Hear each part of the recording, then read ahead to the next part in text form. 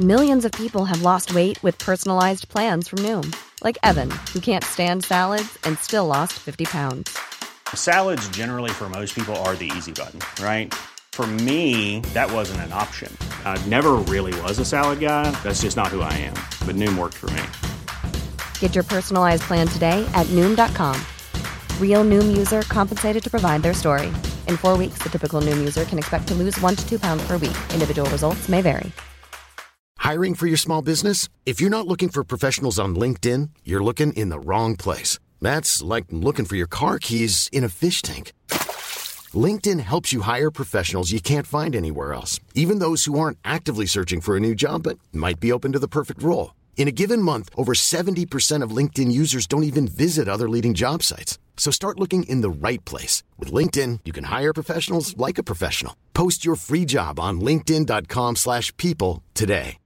One size fits all seems like a good idea for clothes until you try them on. Same goes for healthcare. That's why United Healthcare offers flexible, budget-friendly coverage for medical, vision, dental, and more. Learn more at uh1.com. This week, Pascalle Bergmans shares her ADHD life story. Pascalle is an entrepreneur, a speaker coach, and just 2 weeks ago, her boyfriend asked her to marry him. We're lucky to have her share that amazing moment with us today. It's a wonderful insight into the ADHD mind during a moment of absolute joy, and she opens up about what happened immediately afterwards with such honesty. I'll let the episode speak for itself. Here we go. Pascalle, thank you so much for coming on. How are you? I'm good, thank you, and thanks for having me. No, it's a pleasure. I've genuinely been looking forward to speaking to you for a long time. I think it's going to be a super interesting episode. There's so many places that we could start. I always like to start at the same place because for me it's a super interesting question. Based on your understanding of ADHD now, what is your earliest memory of displaying ADHD traits? I think very, very early on. I think I was always in my own world.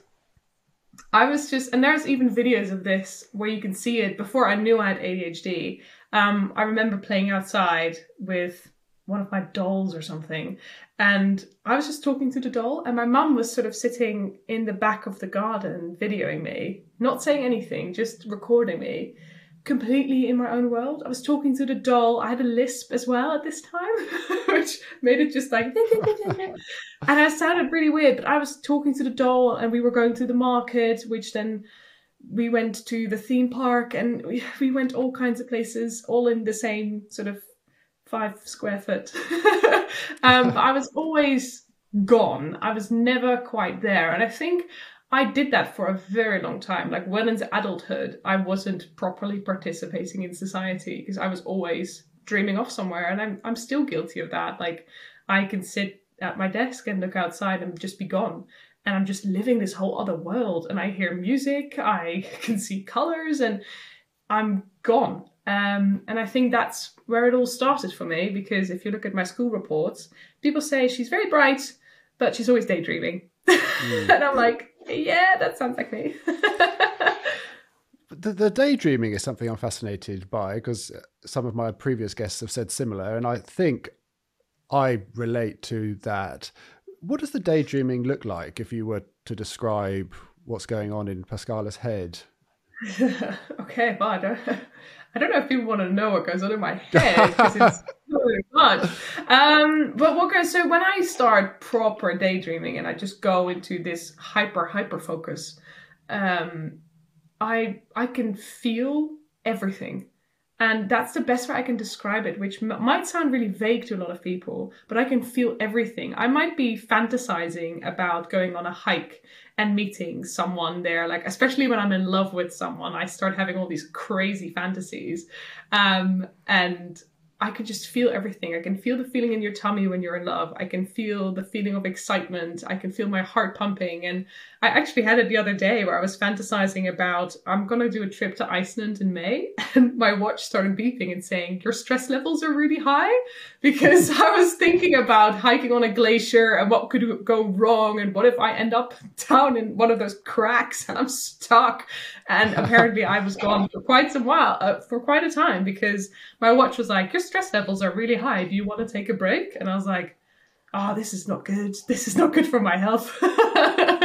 So it goes really deep. And I really just experience everything that's going on in my head physically. And that can sometimes be quite intense. Yeah, it's so relatable. I think we feel things a lot more intensely. The love, the boredom, the excitement, the joy, the positives and the negatives. We have a much more intense sensation of feeling. That's something that is clear with speaking to guests on this podcast, and how you've described it exactly with the love. It can be so intense, and when you meet someone new, it can be so intense, and it can carry on throughout. It can manifest itself in really interesting ways. And this sounds like I was going to go on to this later, but it sounds like a really nice time to talk about your recent news, which you told me about recently. You've just been, you're now engaged. Yes, I am an engaged woman. So for anyone listening who thought, oh, that sounds like a nice voice, too bad. I've been officially taken off the market. Amazing. How did that happen? We talked about it. We talked about getting engaged, and at some point I was like, we've been together so long, if you're not asking anytime soon, I'm going to leave you, stuff like that. And then we were just going for a walk, and I was feeling awful. I was not wearing any makeup, which I don't do anyway a lot, but in my head, when I was getting proposed to, and every time I fantasized about it, I was properly done up, right? I was looking really pretty. My nails were perfect. But this was, I had not showered, hadn't even brushed my teeth. But he sort of was like, we need to go into town. We need to go into town. And I was like, oh, for fuck's sake. Okay, we'll go. And I looked like shit. I really did. And he gave me a performance review. I kid you not. He'd written down a performance review, which he took out of his code. He was like, hey, I've got a funny little thing to make you feel better. Because I've recently been very busy, which then results in me just being all over the place and being really hard on myself. So he's like, hey, this is going to cheer you up a bit. So I read the performance review out loud, as I do with most things that I get in front of me. I always read everything out loud because otherwise I will skip things. That's another thing of having ADHD for me. And I started reading it, and I've got it right here. And it sort of started as a bit of a joke with like, following the recent period, I've conducted a thorough performance review. And it says activities like cooking, my care and attention to the house, my chillness is on there, my levels of awesomeness, and all the ratings were obviously good or outstanding. And then it had a little bit of like, I couldn't be prouder of who you are, and I love you so much, and therefore I want to award you the ultimate promotion. And he put his hand in his pocket, and I was like, oh, he's joking. So I was like, haha, funny. And then he actually went down on one knee, and I was like, oh, this is happening. Cool. What do I do? And it got so intense. I was just sitting there, and I could only see him for a second, like nothing else mattered. And he just looked at me and he said, will you marry me? And I thought, this isn't real. This isn't real. This isn't actually happening. And it was. And then he pulled this ring out that I didn't actually look at for another 2 hours because I was too excited. So I was like, oh, it's actually a really nice ring. And he's like, yeah, well, I designed it. And I was like, oh, thanks. I didn't pay attention at all. My attention was everywhere but on the ring or whatever. I was just shocked and completely overwhelmed. That's such a nice story. And thanks for sharing that with us. It's one of those moments that is obviously going to stay with you for the rest of your life. And he sounds like a very lucky man with the lists that the performance review and what he included in the list. He sounds like he's incredibly lucky.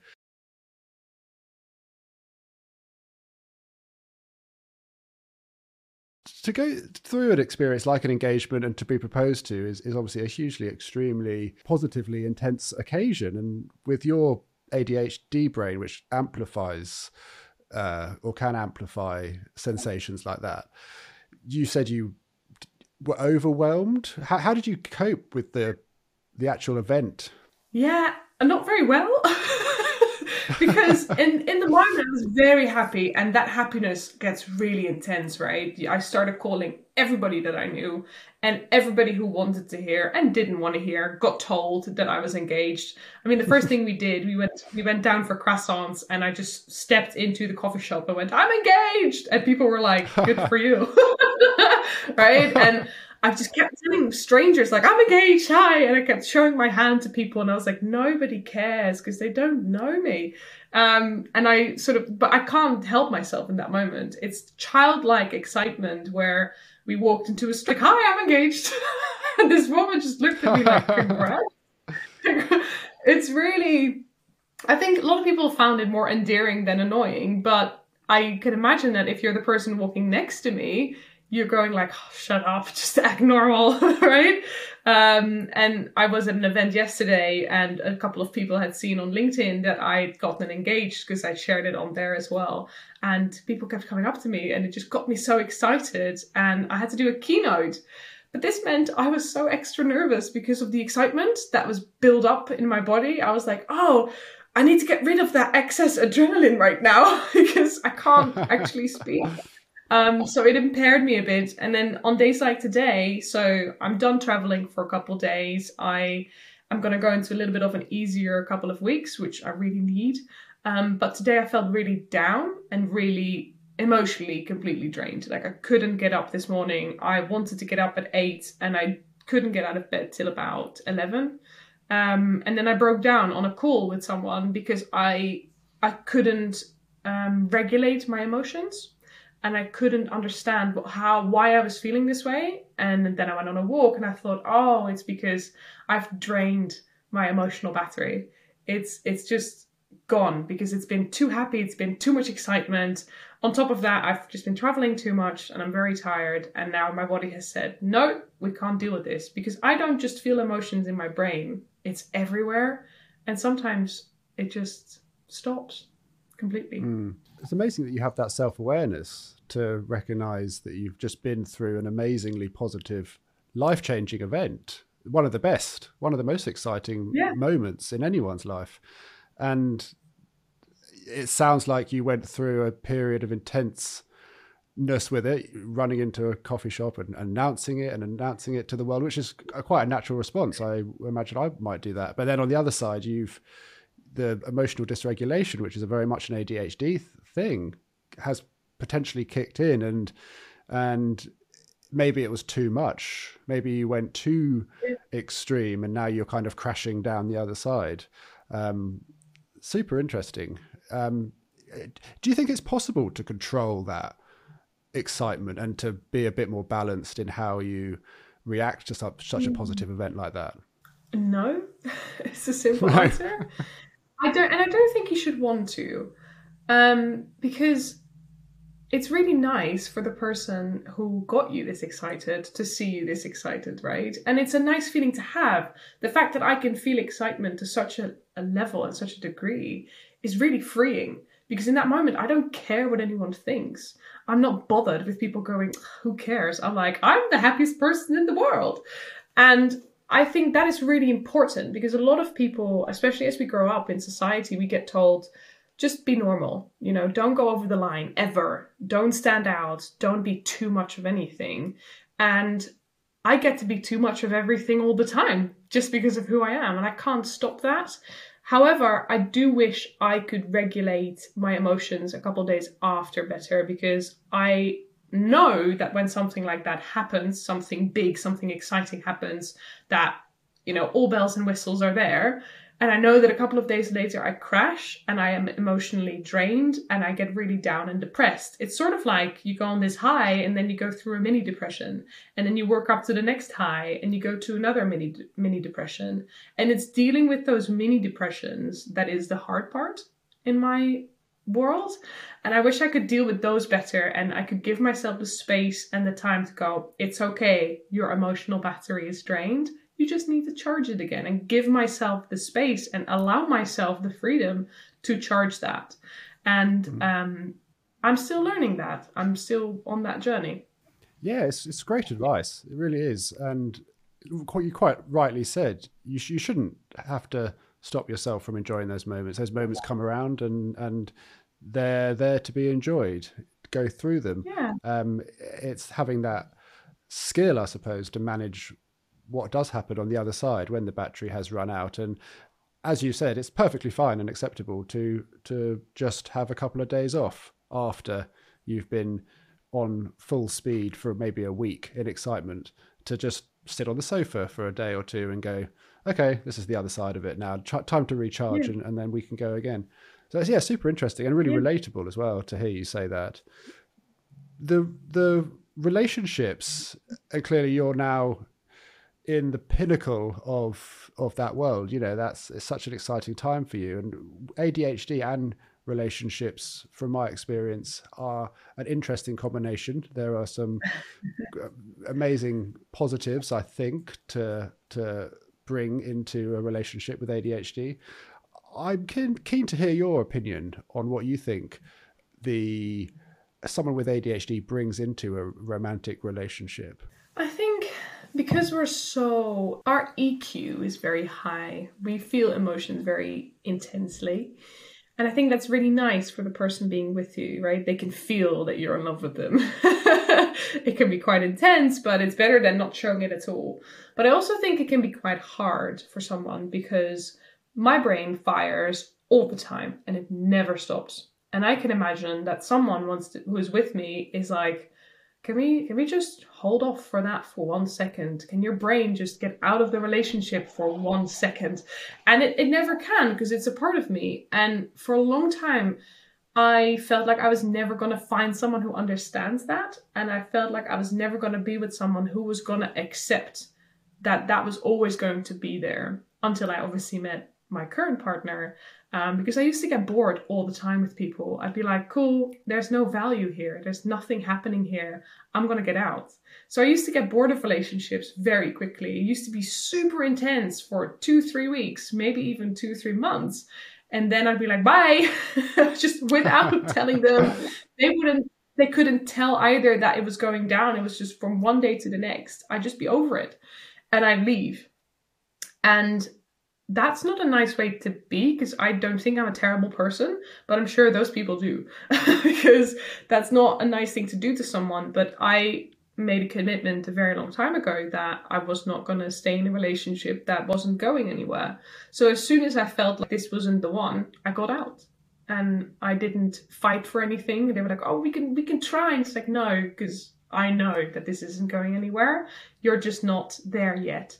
And I'm very glad that I did all those times, but I can imagine that it was very hard to be with me, because I'm always going, and it's like a non-stop train that never ever stops, which I guess is what non-stop means, but hey.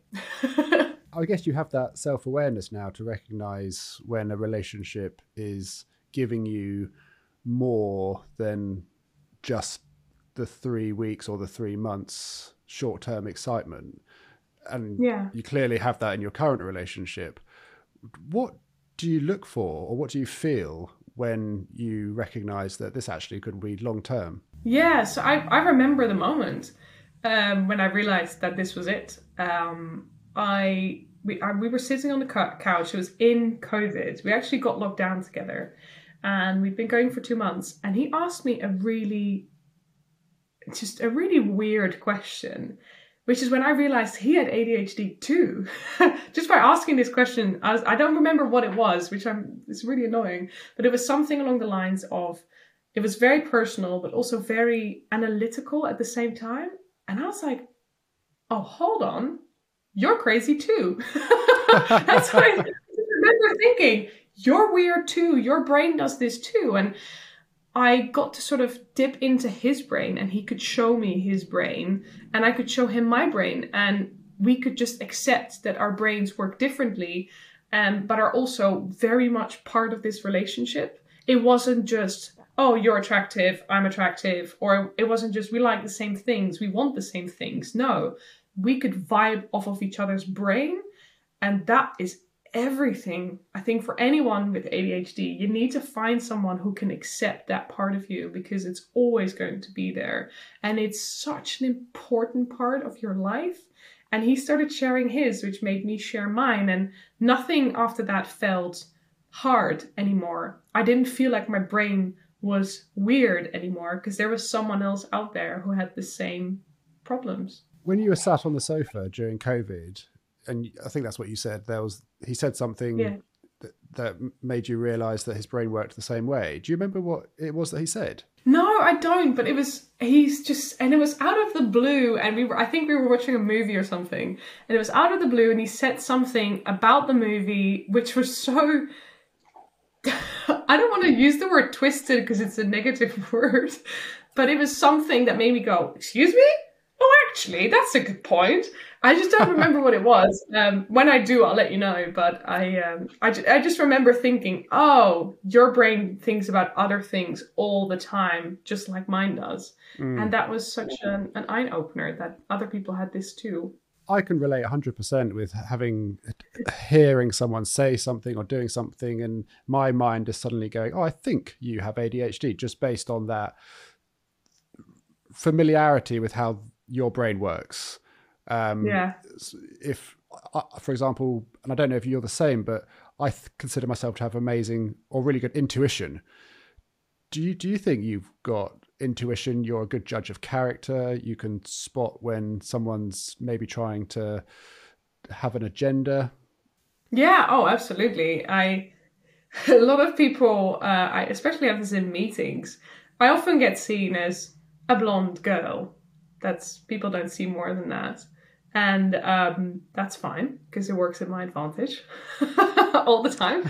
Please underestimate me. But it makes you, I don't know, that gut feeling has always been really strong. And I never thought of it as intuition. But I guess it is intuition where you just, I know when someone is going to get killed in a movie. And I also know who's going to do it. Right? I know instantly. And it's things like when we go and meet people, for example, or you're out and about and I meet this person, I go, they're bad news. And my partner sometimes goes, oh, why do you think that? And I'm like, well, this and this and this. It could be anything. It could be just the way their body language talks to me. I'm like, they're just not a good person. And he's like, oh, I had the same feeling. Let's get out of here. And that's something I don't listen to it all the time, because sometimes I think, no, maybe I'm wrong. And every time my brain proves me right. And I'm like, oh, this is so bad. And I've learned to trust that intuition and to really go, this is just what you need to do right now. And following that's really hard, because it means that you sometimes have to hurt people. It means that you sometimes have to explain that you can't explain. And that freaks me the hell out. Like right now, I'm trying to explain my intuition and I'm like, I have to prove to people that I've got good intuition. And I'm like, but I can't explain the feeling. It's just something that happens. It's just something you know, and you know your whole body just goes no or yes. That's it. That's the best thing how I can explain it. People can tell me something and I'm like, you're lying right now. So I'm going to get out. It literally works like that, but I can't put my finger on what that is. I just know that when someone sits across from me and they're talking, I can just go, you're full of shit. I don't believe you, so I'm not going to work with you. And I can't explain it to them. It's so interesting and so relatable again, hearing you say you're sat in a meeting and making the joke about not underestimating you, because you're probably sat there quietly, secretly analysing every little facial expression and every little micro movement that person does, and you're instantly able to tell if they're being genuine or if they're being honest or if they've got a ulterior motive. I think it's a really powerful defense mechanism that I certainly have. It sounds like you certainly have. A lot of people with ADHD have a really heightened sense of judge of character and intuition. You said earlier that you're learning to trust it, or you have learned to trust it, but occasionally you don't listen to it. Do you think that's something to do with an element of low self-esteem? Yeah, 100%. Because when you are very sensitive you see a lot, and you see a lot of the things that aren't being said. And when you're very sensitive, the world just isn't a nice place, frankly. And I don't want to turn this into something dark, but you can see all these people, and I can just see on the way they're standing, that makes me go, I need to not go near you, or you're not being honest, or you're not even being honest with yourself. Most people don't even know that they're doing it. I had a client the other day, and I just flat out had to ask him, like, why are you being dishonest? And he went, I'm not. I was like, well, you're saying one thing, but your body language is saying something else. So either you can tell me the truth, or I'm going to go and leave, because I can't work with you this way. And people find that very scary, right? When you confront them with it. So low self-esteem is a big part of those feelings, because sometimes I go, what if I just think that they're a bad person because it makes my life easier, right? Because it makes me go, oh, then I don't have to interact with them. So I'm always afraid of being disappointed. I'm always afraid of them seeing right through me. And I don't even know what they would see, like, but I'm always thinking I'm a fraud. Always. Whenever I go anywhere, I'm like, people are going to find out I'm full of shit. And even though I know what I'm talking about, I know what I'm doing, I have a degree to prove it. I still feel like they're going to think that I'm full of shit. And that's why it's easier for me to go, you're probably just not a nice person, or you're probably lying.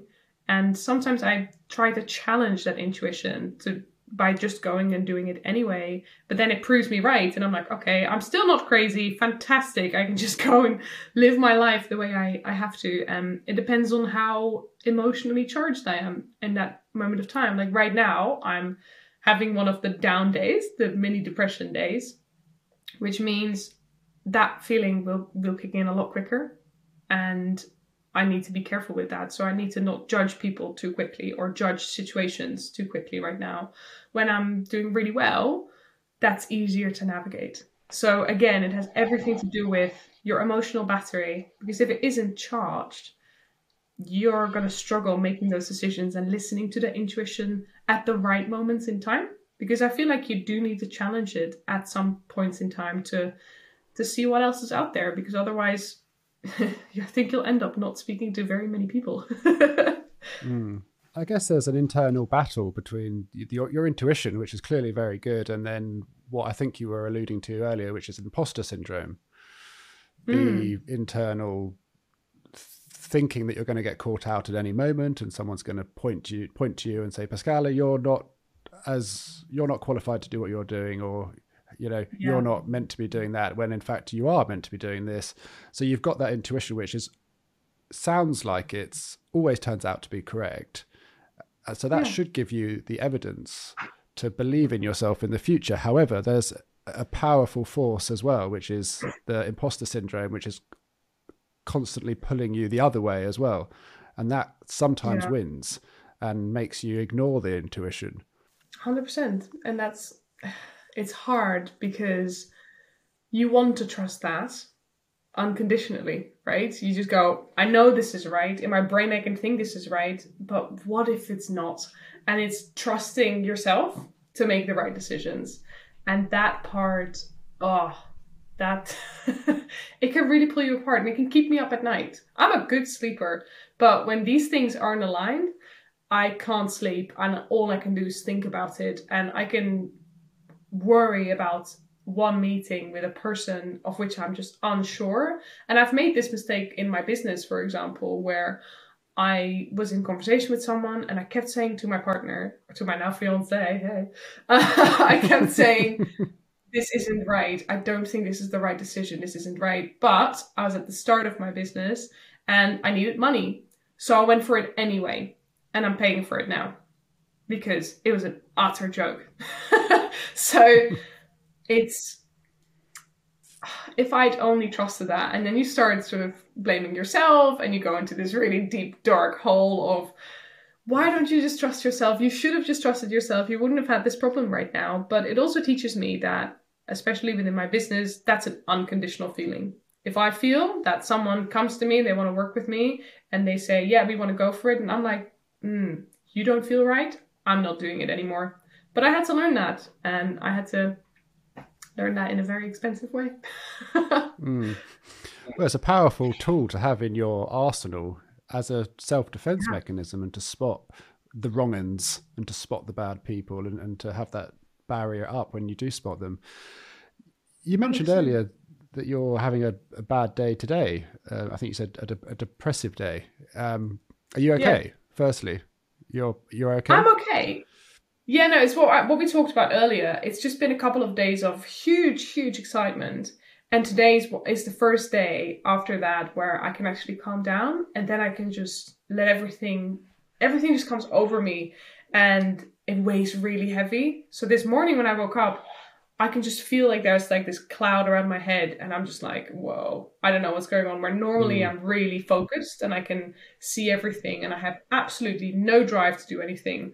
Whilst normally on a normal day, I am doing 15 things before breakfast, right? And I've closed 2 deals and I've coached someone, I've flown halfway across the world.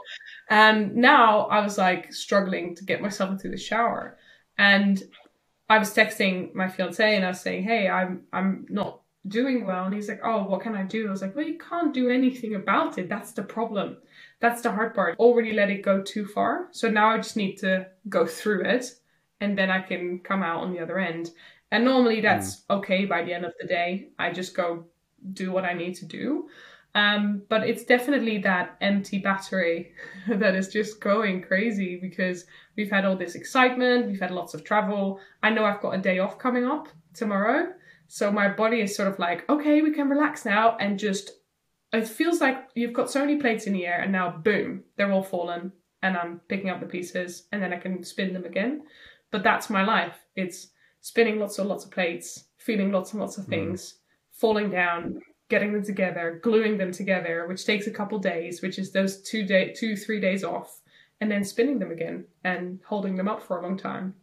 And that's I think that's for a lot of people with ADHD, their life goes like that. It's mini depressions and massive highs that you're going through. So it's peaks and troughs. Is that how you say it? Troughs? That we have to experience. And I think it's learning how to navigate the intensity of that. That is the goal of my life. Absolutely. Peaks and troughs, and essentially burnout, and accepting that it's a completely normal part of who we are. I used to ask my guests, which I don't do anymore, what tips do you have for pulling yourself out of the bad days? That was one of my questions, which I thought was really good and would be really helpful. But actually, I think it's not very helpful, because it's having that self-awareness to know that you don't need to do anything when you're having a bad day. You don't need to pull yourself out of it, because it's a consequence of the good days. And to not be too hard on yourself when you're having these bad days. It's fine to sit on the sofa in your PJs and watch TV. You don't need to pull yourself up and go for a run or meditate or do all of these things that you've read on the internet might help. I mean, maybe they work for some people, but you don't have to. It's okay to just do nothing and have an off day. Absolutely. And it's okay to just allow yourself to feel like that. Allowing yourself to have those days and just let it be, which is all you can do in that moment, because it's not going to pass any quicker if you start doing lots of things. People go, oh, go for a walk, go and do this. It's like, yeah, sometimes just sit on the couch, eat the bag of Doritos, don't blame yourself, forgive yourself that this is just your brain and this is what it needs right now. Embrace that and allow that to happen, because if you start fighting against it, I think that's when it gets dangerous. Because that's when we might go for a drink and, I'll go out anyway. And that's when we start making wrong decisions. And that's very damaging to your mind and to your body. And, if you do that for a longer period of time, to everyone around you as well. Great advice. Really great advice. Have you ever self-medicated, I suppose, or reached for dopamine in unhealthy ways? I think so. My background is in musical theatre. And when you're on stage, that's a dopamine hit on its own, right? When you're on stage, everybody's applauding you and you're standing there as the center of attention. That gives you a lot of dopamine. But what happens when you get home, you go through this mini depression every day because you've just been on top of the world, and then you come home, you're alone and you're a nobody again. And that was very hard to go through every day. And when I then moved into the corporate world, I used to sing. I used to make music, or I will make something. I will create something. That's what gives me dopamine. I've never had to go to alcohol or drugs or anything. I once tried to smoke marijuana. That was not, it's not a great experience. Do not recommend. My brain went so quiet. I just wanted to scream. It was the most horrible experience of my life. I'm never doing it again because suddenly I couldn't think at all. And most people say that's the beauty of it. I was like, no, I still want to think. It would just sometimes be nice if the thoughts are structured. That would be great. If someone invents something like that, I'm the first one waving the flag. But that doesn't exist. So for me, it really works to do one thing. Just do one thing. So not watching TV and doing something at the same time. I like to do embroidery, like the grandma that I am. But I'll make embroidery, and every time I finish a piece, I feel a sense of accomplishment. And because I've just been focusing on that one thing, it helps me to get that dopamine hit and to feel good again. It's the same when I go for a hike. If I hike up a hill or if I hike quicker than I did the day before, I like mini challenges like that. But I need to only do that. I need to not be listening to a podcast at the same time. Just walk one foot in front of the other. Just paint a painting and finish one color, for example. That is what helps me get that brain focused and calm down. It sounds like you've got a huge amount of self-awareness to know the little tasks that you do that keeps you in a flow of dopamine in a healthy, balanced way, rather than coming home from the theatre and crashing after the huge dopamine rush after the curtain's shut. And then you're just at home and maybe you'd reach for dopamine in unhealthy ways. But to have that self-awareness is really amazing, to have just little sides. It took a long time, don't worry. I made a lot of mistakes. For a long time, I sought validation in other people. So I used to go out and I used to take someone home every other night. That's not a healthy way of doing it. Like, I didn't do alcohol and drugs. I used other people. And that was a fun time in my life. But looking back, I was just someone who was just trying to keep that feeling of I'm the center of attention alive. And that's just not a healthy thing. Now I like it that I can be my own center of attention.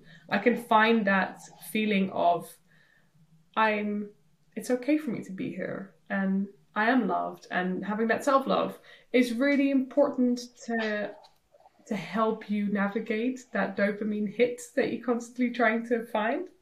It's really inspiring to hear where you are now, and okay, maybe you've had to, like all of us, had to learn the hard way, but to hear that you've gone through various bits and bobs and now you have that self-awareness to know how to manage it in a positive way is amazing. When was ADHD first mentioned, or did it first come into your sphere of consciousness in your life? So ADHD was a thing when we were younger, because we had boys in our class and I was like, oh, they've got ADHD because they're difficult. And I used to think it was only for boys. Only boys could have ADHD. And I would just remember thinking, sitting in school and thinking, geez, my brain is so busy, but it's probably normal. It's probably what everybody feels. Then I went into secondary school, high school, and I got bullied severely, and I barely went to school the last 2 years. In Holland, the secondary school is 5 years. I barely went for the last, because the bullying got quite bad, but also I didn't see the point, because I just didn't see the point in going. It was so incredibly boring. Everything took so long. I was like, I'll just read the textbook and I'll be fine. And then I went to study musical theatre, which was great because I was finally amongst people that liked the same things. But still, I did not fit in because I was always thinking about 5 other things whilst they were focusing on one thing. And I could tell that I was always quite somewhere else and they couldn't quite grasp me, which made them... It was not distrust or anything like that, but they could feel that I wasn't quite there. And then I started doing my master's in the UK, and one of my classmates came up to me And she was talking about the fact that she had ADHD. And I was like, that's not possible. Only boys can have ADHD. And she said, no, it's something everybody can have. And my mom had mentioned it a couple of times, like, oh, maybe we have ADHD. And I was like, maybe. I don't think that's a thing. And when she told me that she had diagnosed ADHD, I was like, I need to look into this stuff. And I started doing research online, and I called the doctor. I was like, I would like to do a test. So they did one of those tests, and they're like, oh, yeah, you've got ADHD 100%. I was like, oh, but I'm not a difficult person. They're like, ADHD is not for difficult people, but ADHD just means that your brain works differently. That's all that it means. And it comes out in many different ways. And for you, that's what they said to me, it more likely comes out in organizational things. So you're either in a hyper focus or everything gets left behind. I was like, oh yeah, that sounds like me. And that's how I, came to know about it. And now my whole family's been diagnosed. Your whole family? In the meantime. Wow. Yeah. So you've gone through quite a process of discovery as a family. You've all got ADHD. That's fascinating. How was the assessment process for you? It was fine. I just remember thinking, why do I have to answer all of these questions? That's all I could think about. I was like, I've already answered this. Because what they did, they asked the same question but in a different way to check if you're not answering it wrong or whatever. And I was like, you've already answered this. And she was like, just keep asking, keep answering. I was like, okay, whatever. So I was doing all these exercises and all these tests, and it came out big fat hit. But I just remember thinking, why am I answering the same question 2 or 3 times? It just seemed so stupid. But apparently that's what everybody with ADHD thinks when they're doing these tests. So they came back and they said, big fat hit, you've definitely got ADHD. And how did that make you feel?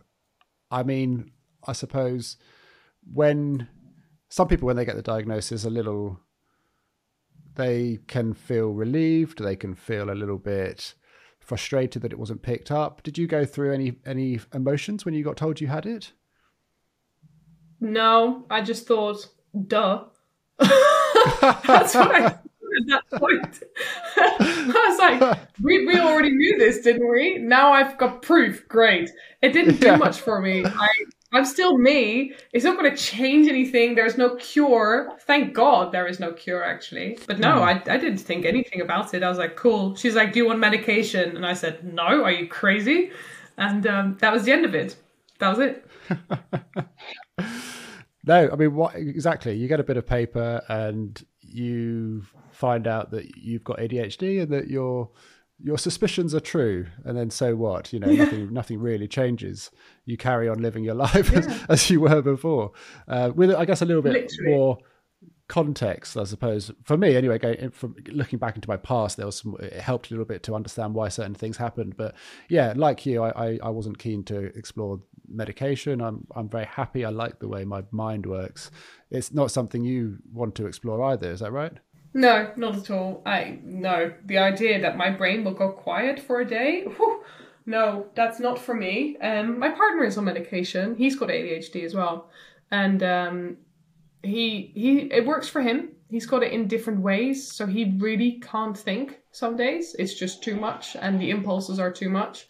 I still can, calm myself down in a certain way that works for me. But for him, it just doesn't work, and that's fine. So he does medicate from time to time, and then he stops for a while and it gets worse, and you can just see him doing lots of different projects at the same time, and then it gets too much and he goes back on the medication. So it's this loop.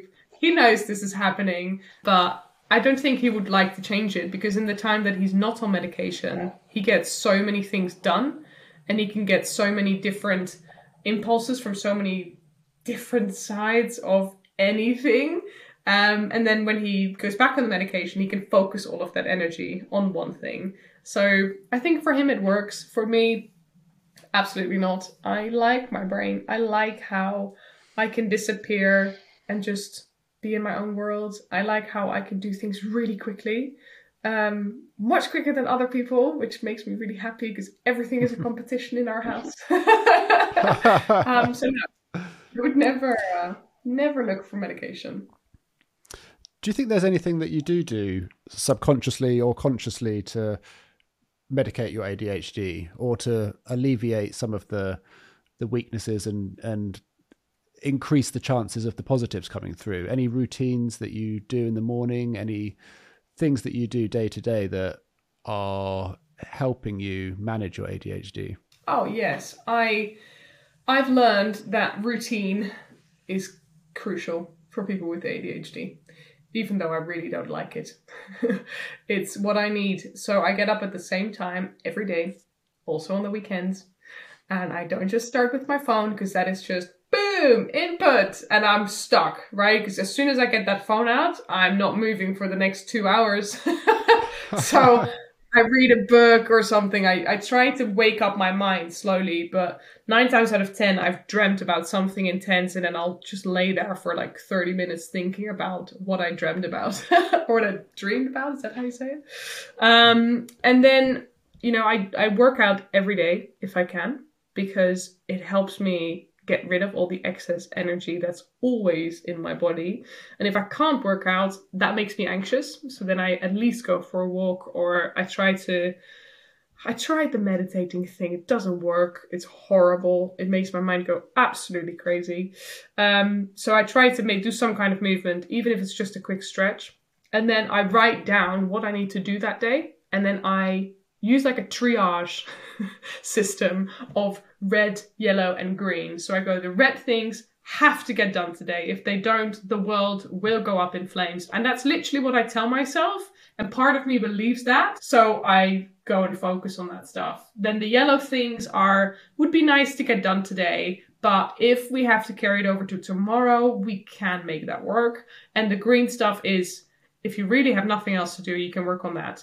Now you can imagine that the stuff on the green list is there for years, literally years. It can be there for a very, very long time. It's stuff like calling the doctor. Sometimes it takes me 3 to 4 months to call the doctor, or doing my taxes, stuff like that. Like, it just takes me ages. And then I do all of the green stuff on one day. I might wake up on a Sunday morning anxious about my green list and go, shit, and I go and do everything. And I feel great afterwards, and I feel like a new person, and I'm like, next time I'm going to stay on top of it. And I don't. And I know I don't. But still, I try to make the commitment. Yeah, wow, super interesting and really useful for anyone listening. And the meditation thing, I 100% agree, is something I've tried and not succeeded at. I just can't understand how to silence my mind. But the movement is totally relatable. Movement is the way for me and for you by the sounds of it. With your career, it's interesting. You've gone into speaking coaching. How do you think ADHD helps you in that career? So, because obviously I started my own business, I've got a feeling that a lot of people with ADHD start their own business.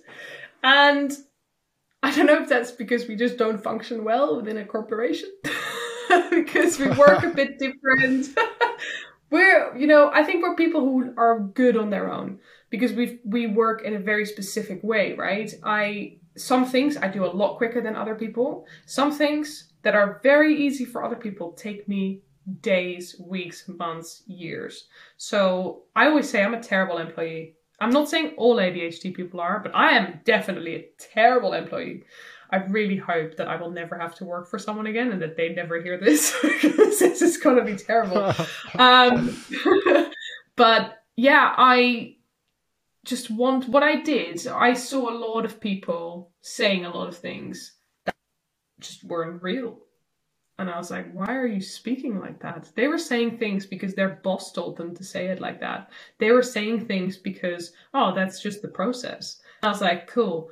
Why aren't you speaking with what's actually in your heart? Right? Because I always speak from the heart, and I always speak with emotion. This is why some people don't like sitting across from me, because they're like, whew, wow, you're a lot. I'm like, yeah, but at least you know what you've got in me.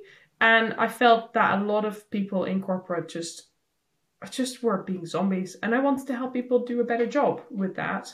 And my ADHD helped me to get everything set up really quickly and to just start doing it.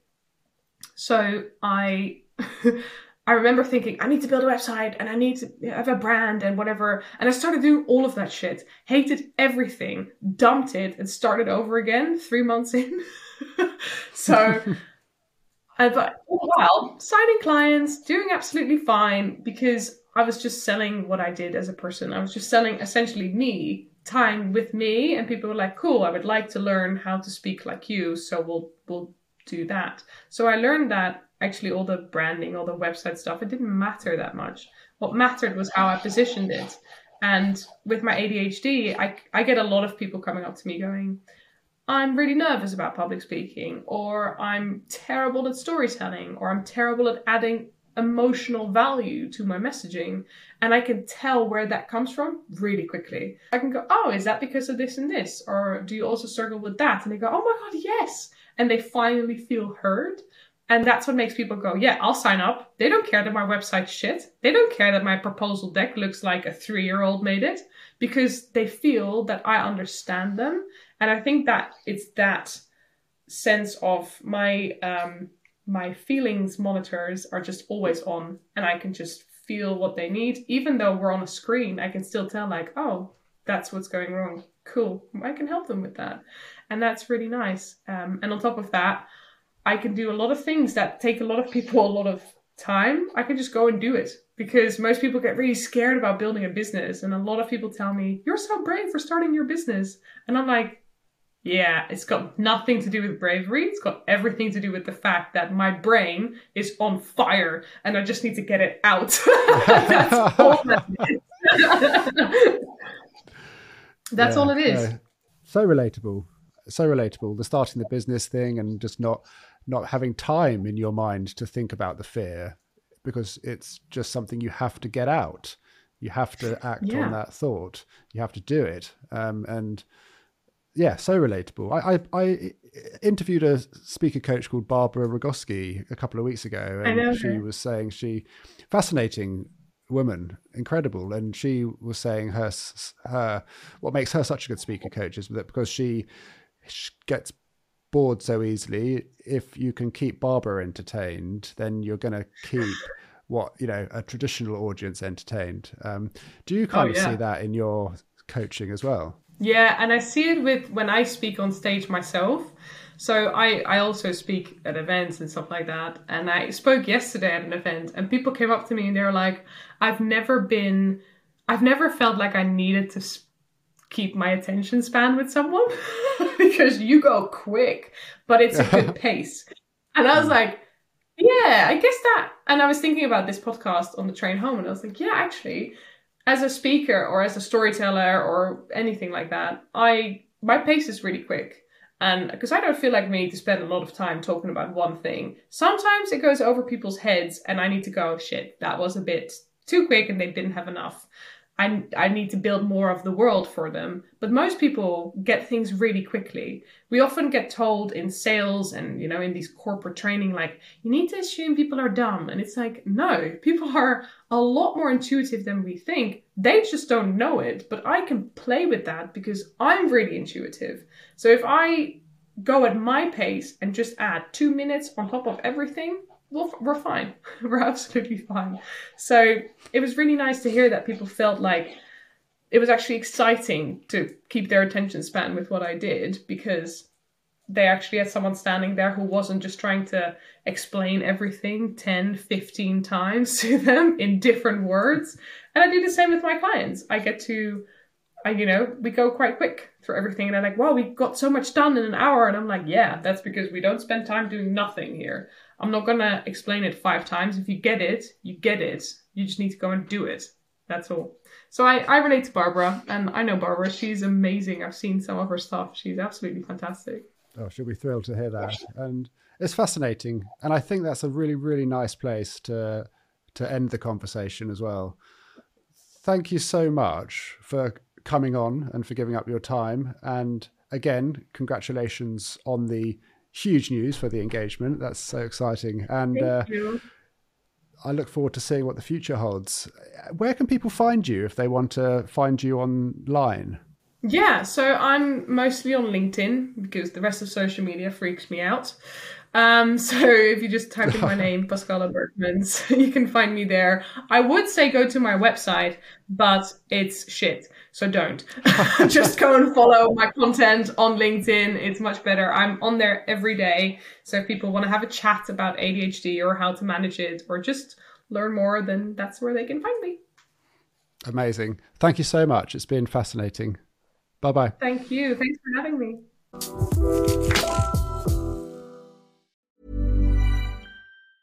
Ever catch yourself eating the same flavorless dinner 3 days in a row? Dreaming of something better? Well, HelloFresh is your guilt-free dream come true, baby. It's me, Keke Palmer. Let's wake up those taste buds with hot, juicy pecan-crusted chicken or garlic butter shrimp scampi. Hello Fresh. Stop dreaming of all the delicious possibilities and dig in at HelloFresh.com. Let's get this dinner party started. If you're looking for plump lips that last, you need to know about Juvederm lip fillers. With Juvederm Volbella XC and Juvederm Ultra XC, your lip look, whether it's subtle or bold, can last up to 1 full year with optimal treatment and no additional maintenance. Find a licensed specialist and see if it's right for you at Juvederm.com today. That's JUVEDERM.com. Add fullness to lips in adults over 21 with Juvederm Volbella XC or Juvederm Ultra XC. Do not use if you have severe allergies or a history of severe allergic reactions, or if you're allergic to lidocaine or the proteins used in Juvederm. Tell your doctor if you have a history of scarring or taking medicines that decrease the body's immune response or that can prolong bleeding. Common side effects include injection site redness, swelling, pain, tenderness, firmness, lumps, bumps, bruising, discoloration, or itching. As with all fillers, there's a rare risk of unintentional injection into a blood vessel, which can cause vision abnormalities, blindness, stroke, temporary scabs, or scarring. For full, important safety information, visit Juvederm.com.